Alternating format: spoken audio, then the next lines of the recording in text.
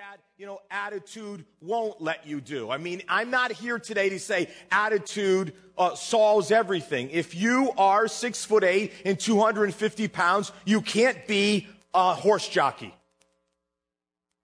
If you're 5'3" and 115 pounds, you can't be a professional basketball player. Those things aren't good. You can think as positive as you want. It's not going to change those realities. So I'm not here to say everything can be changed by being positive.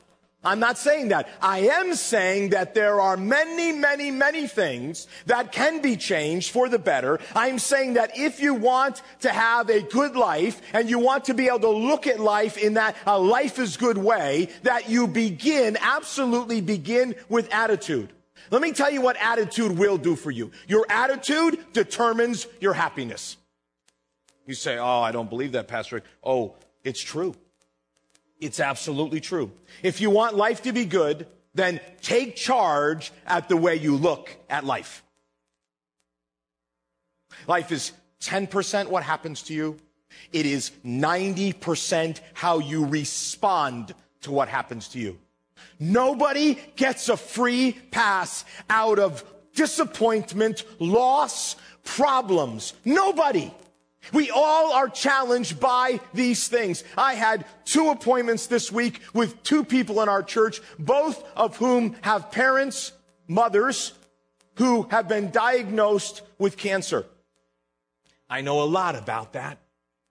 You can't get a free pass out of the hardships of life. No one can. So this isn't about how can I work around it, Pastor Rick. Give me the keys so I can steer my car around all the potholes of life. You can't do it. But what you can do is you can choose how you will respond to the challenges of life, to the disappointments of life, to the losses of life. John Wooden, famous basketball coach, UCLA, still alive, 90-something years old.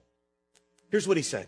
He said, things turn out best for the people who make the best of the way things turn out.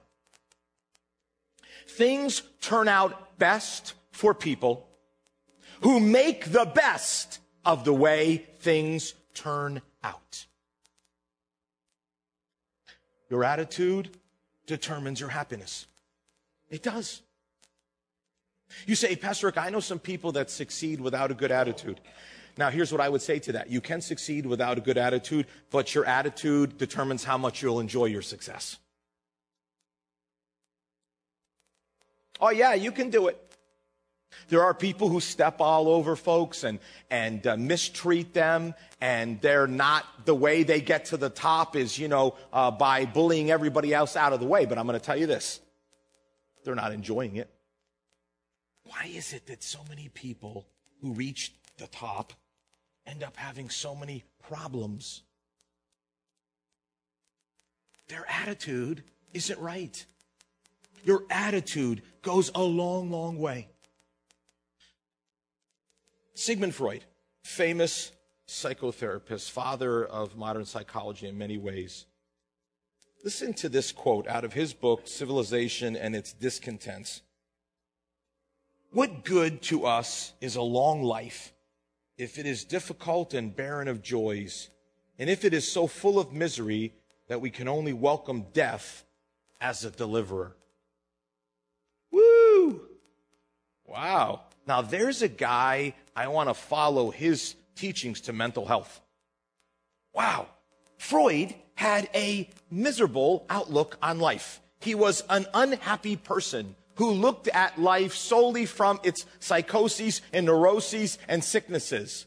His perspective on life was not what you would call a positive one.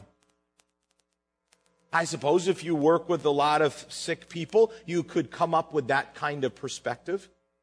I've been in the ministry for over 20 years. I've worked with all kinds of people, healthy people, sick people, and everybody in between.